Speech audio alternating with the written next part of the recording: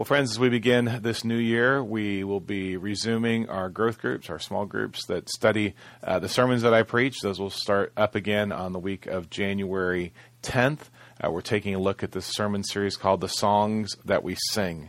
And this morning we're going to not officially launch the sermon series, but we're going to take a look at a psalm that we all know very well, a psalm that we are very familiar with. I was thinking about it. I was reflecting on the very first time that I went back to my home church after I'd started going to seminary to preach a sermon.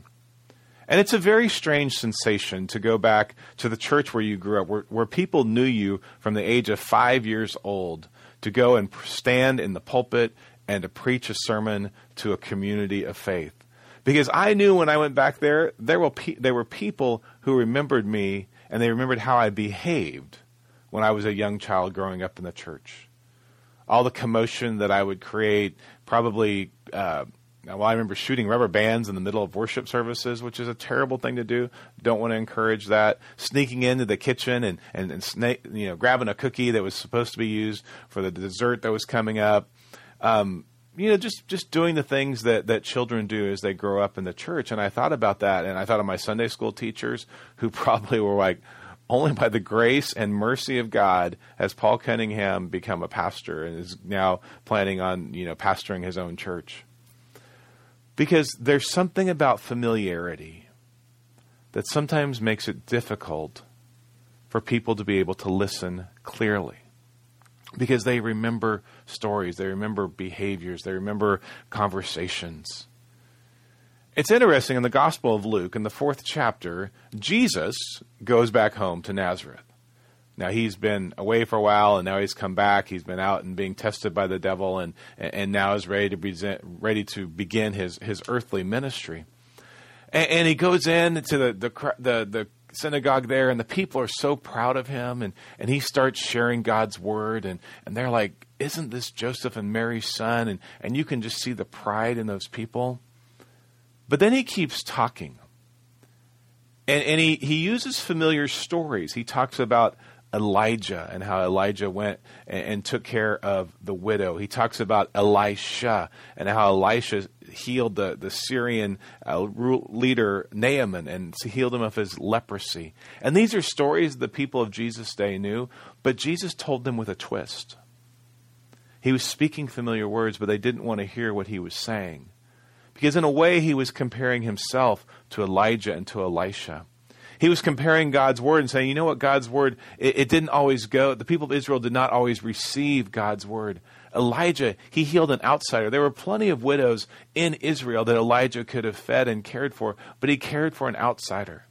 There were plenty of people with leprosy, and yet Elisha heals a guy from Syria, a person leading the command against the people of Israel. And this is strange stuff. But Jesus was trying to make a point and saying, don't get so familiar with God's word that you don't understand what it's really trying to say to you. And do you remember how the people responded to Jesus' quote-unquote familiar words? They chased him out of town. They led him to a cliff. They wanted to kill him. They're like, this is not Mary and Joseph's son. This is not what we remember. He's not speaking to us God's truth, and yet Jesus was.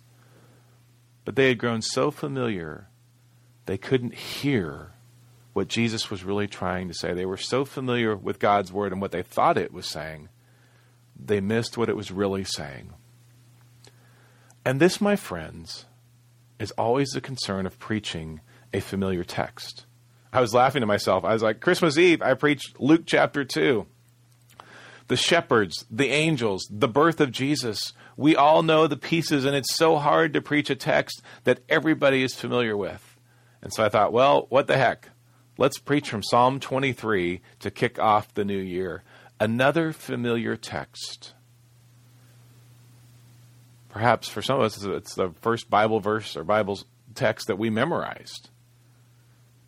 And it's interesting because I feel like I memorized it with a different version than I'm going to be reading from today. I talk about goodness and mercy, and it's how I memorized it, and yet the NIV now translates it goodness and love. And so we all kind of have different variations of how we memorized it. But it's a passage that sticks with us. I mean, how many memorial services do we go to that we hear the familiar and comforting words of Psalm 23. But what I want us to talk about this morning and to focus in on is I think Psalm 23 teaches us about God's provision. The way in which God provides for us. The way in which God provided for us in 2020 and the way in which God will provide for us in 2021 as we enter this new year, this new season. We see the provision of a path. We see provision amongst the shadows. We see the provision of a goodness and mercy that pursues us. And we see the provision of a table. 4 things that God is going to provide, that God promises to provide. And so I want you to listen for these words of provision as we hear the familiar words of Psalm 23. Here's what we read. The Lord is my shepherd. I lack nothing. He makes me lie down in green pastures. He leads me beside quiet waters. He refreshes my soul. He guides me along the right paths for his name's sake. Even though I walk through the darkest valley, I will fear no evil, for you are with me. Your rod and your staff, they comfort me. You prepare a table before me in the presence of my enemies. You anoint my head with oil. My cup overflows. Surely goodness and love will follow me all the days of my life, and I will dwell in the house of the Lord forever. Familiar words, but words that promise us God's provision. God promises to lead us on the paths of righteousness. God's word counsels us on how it is that we are to live, on how it is that we are to speak. And God, through the power of his Holy Spirit, guides us. He doesn't shove us. He doesn't kick us. He just guides us and we follow. He leads me in paths of righteousness. But the problem is this. You and I have a tendency to lose our way. Sheep had a tendency to lose their way, to go off the path. You and I listen for the wrong voices. We follow in the wrong directions. We start to live for ourselves, and we lose our way. And this idea in verse 3 where it talks about how God restores our soul or he refreshes our soul, the image is this. The image is a sheep that has gotten lost. The image is a sheep that has lost its way, has gone off the path. And so what does God do? The promise of the shepherd in Psalm 23 is that he will go looking for us. This is the beauty of Luke chapter 15, verses 3 to 7. You remember in Luke 15, Jesus tells 3 different parables about things that get lost. The lost sheep, the lost coin, the lost son. And here's what we read in verses 3 to 7 of Luke 15. Then Jesus told them this parable. Suppose one of you has 100 sheep and loses one of them. Doesn't he leave the 99 in the open country and go after the lost sheep until he finds it? And when he finds it, he joyfully puts it on his shoulders and goes home. Then he calls his friends and neighbors together and says, "Rejoice with me. I have found my lost sheep." I tell you in the same way that there will be more rejoicing in heaven over one sinner who repents than over 99 righteous persons who do not need to repent. Jesus says a sheep gets lost. A sheep loses its way. It moves off of the path of righteousness. And do you know what the shepherd does? The shepherd leaves the 99 and goes looking for the sheep that has gone astray. And then the shepherd picks up that sheep. And remember, we've talked about this before. This is not a little baby lamb. This is a full-grown sheep, 50, 60, 70 pounds.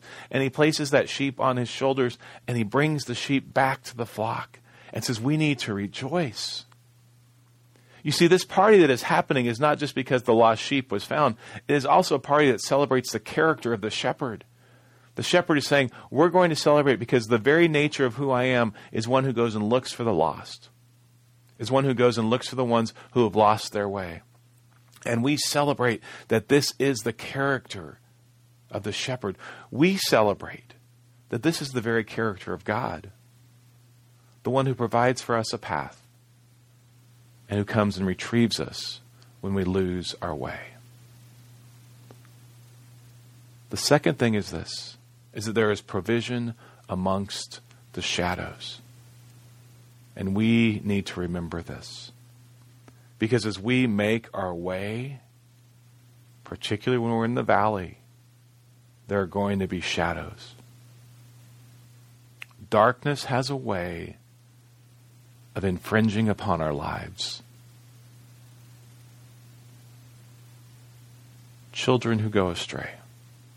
A marriage that has soured. A relationship that has been broken. A job that has been lost.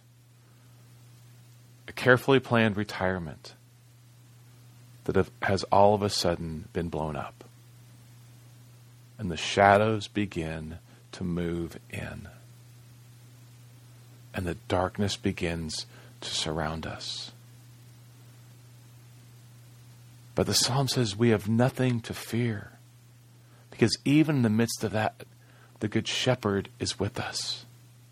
The Gospel of John, we talked about this on Christmas Eve. The Gospel of John says, look, there is darkness. There's no doubt that there's not darkness. But the Gospel of John reminds us the light shines in the darkness, and the darkness cannot overcome it. The darkness cannot overwhelm it. The light wins. I don't know how many of you saw this on Christmas Eve, but it was wonderful. And you probably recognize this place, Notre Dame, which, as you may recall, had a terrible fire in April of 2019, destroying much of the church. But for Christmas Eve, they brought in part of the Notre Dame choir, and they sang Christmas carols.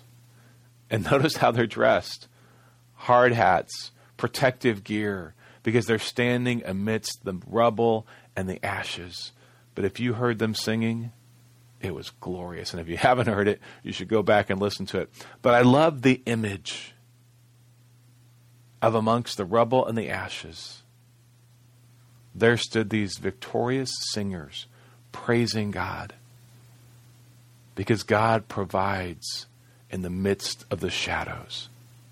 In the midst of our uncertainty, the promise is real. Jesus is for us. We don't live simply amongst the shadows. We live amongst the shadow of the cross. That cross that has been raised up against all the darkness of the world. The cross that says, Jesus is with us. The third pursuit that we want to speak of, or I want to talk about, is this idea that the way this is described is it's saying that God's mercy and His goodness pursue us. Now, if you were like me, and as a child, if you memorized Psalm 23, you memorized it with saying, "Surely goodness and mercy will follow me all the days of my life." What's interesting, though, about that word, follow, it is a much stronger word than follow. It means pursue. It means actively going after something. So surely goodness and mercy, or surely goodness and love will follow me. No, it's not follow me. It is pursue. Here's the way it's used in a couple of different instances in the Old Testament. Exodus chapter 14, verse 8.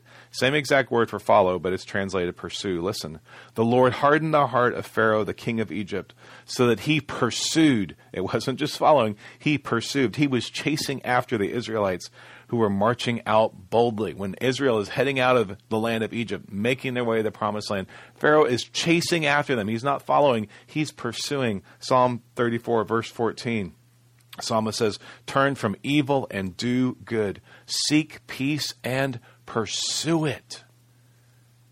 Do you see what this is saying? You see what David is writing? He's saying goodness and mercy chase after us.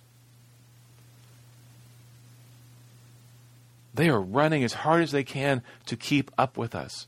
This is relationship language. I was thinking about this when I first decided that I was, wanted to date Shannon. I didn't just sit back and wait for her to figure out that I wanted to date her. I had to pursue that relationship. I had to show her that I really cared for her, because I was like, this is the girl I want to marry. And if I'm going to show that to her, I have to pursue her. I have to be in conversations with her. I have to engage with her. She has to know that I am interested. And if I had just sat back and not done anything, then nothing would have happened.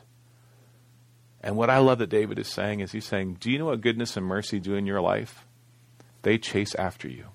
You look back over your shoulder and you see the things that bring you fear, and you see the things that bring you uncertainty. And do you know what is running faster than those things? God's goodness and mercy. And so in that sense, we don't have anything to fear, because God's goodness and mercy are pursuing after us. The final thing is this: God provides a table. God provides a place. God has provided these green pastures that we talk about. And then we are told that God provides a table. We become a guest of God.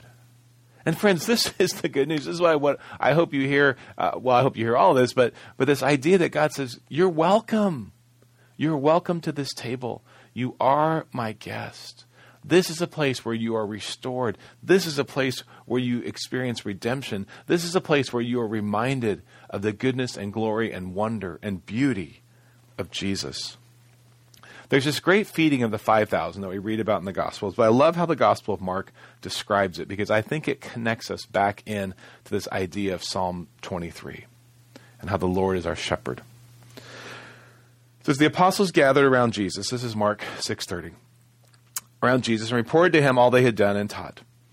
Then, because so many people were coming and going that they did not even have a chance to eat, he said to them, come with me by yourselves to a quiet place and get some rest.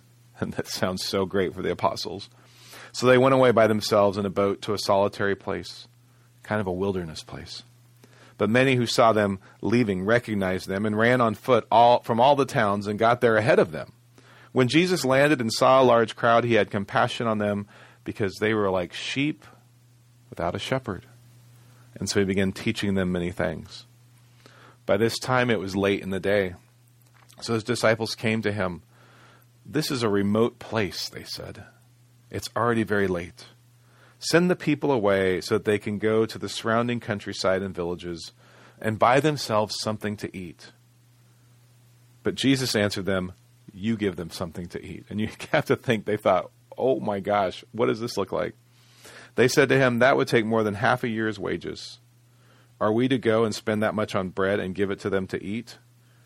How many loaves do you have? Jesus asked. Go and see. When they found out, they said 5 and 2 fish. And here's the key phrase.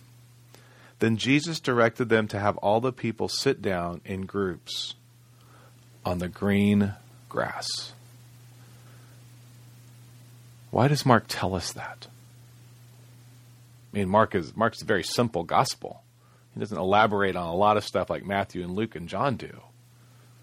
But he wants us to know that Jesus said to the people, or Jesus said to the disciples to tell the people to make sure that they were to sit down in groups on the green grass. Now, maybe the grass was green because it was springtime. That's certainly possible. But maybe it means something a little bit more. Maybe it's a reference to a pasture, because Jesus saw them as sheep without a shepherd. Ezekiel chapter 34. I want to just look at a couple of texts from Ezekiel 34. Because I think in Ezekiel 34, we're seeing some things, some prophetic words of Ezekiel that point us to Jesus. The first, Ezekiel 34, verses 14 and 15. Now, the shepherds, the leaders of Israel, have been messing things up. That's not a big surprise. But these words of Ezekiel foreshadow and point to one who is coming. This is verses 14 and 15, speaking of a new shepherd. I will tend them in a good pasture, and the mountain heights of Israel will be their grazing land. There they will lie down in good grazing land, and there they will feed in a rich pasture on the mountains of Israel. I myself will tend my sheep and have them lie down, declares the sovereign Lord. I'll provide them a pasture. I'll care for them. And I think in Mark chapter 6, the provision of a table, the provision of food, becoming the guest of God, he's pointing us back to Ezekiel 34 and Psalm 23 and saying the Lord will provide. He's going to provide a table and he's going to provide a meal. And so then we speak of the shepherd that is coming. If you keep reading in Ezekiel chapter 34, you get to these verses. This is verse 23 and 24, speaking again of the Son of David. I will place over them one shepherd, my servant David, and he will tend them. He will tend them and be their shepherd. I, the Lord, will be their God, and my servant David will be prince among them. I, the Lord, have spoken. This is why the Old Testament is so important for us, folks. Because here in Ezekiel 34, we see God pointing through Ezekiel to the one who is the child of David, to the one who is the great morning star, to the one that we know as Jesus, who will come and shepherd his people and tend for his people. And so that is why in John chapter 10, verse 14 and 15, Jesus says this, I'm the good shepherd. I know my sheep, and my sheep know me, just as my Father knows me, and I know the Father. And I lay down my life for the sheep. Jesus says, I'm the good shepherd. And being a good shepherd doesn't just mean that you are nice. Being a good shepherd means that you go out looking for your sheep when the sheep lose their way. Being a good shepherd means that you don't allow the shadows to overwhelm the sheep. Being a good shepherd means that you chase after people with goodness and mercy. And this is what Christ has done for us. Jesus has paid the price. He has made it possible for this table to be set. He sacrificed everything. He invited Judas to the table to show what his unconditional love actually looks like. He pursues us with goodness and with mercy. And so I hope you will trust in the provision that God has for you, that he seeks to lead you in paths of righteousness, that he promises to be with you in the midst of the shadows, that his goodness and his mercy will pursue you and chase after you all the days of your life, and that you are now invited to share in this meal, where we see God's promise coming to fruition and being made known to us in Jesus Christ. Pray with me, please. God, thank you for this hope that you have given to us. Thank you that in Jesus we encounter the Good Shepherd. And Lord, now would you feed us at this table? Restore us and remind us of your goodness and of your grace, and set us free to serve you. We pray all this in the Good Shepherd's name, Jesus Christ. Amen.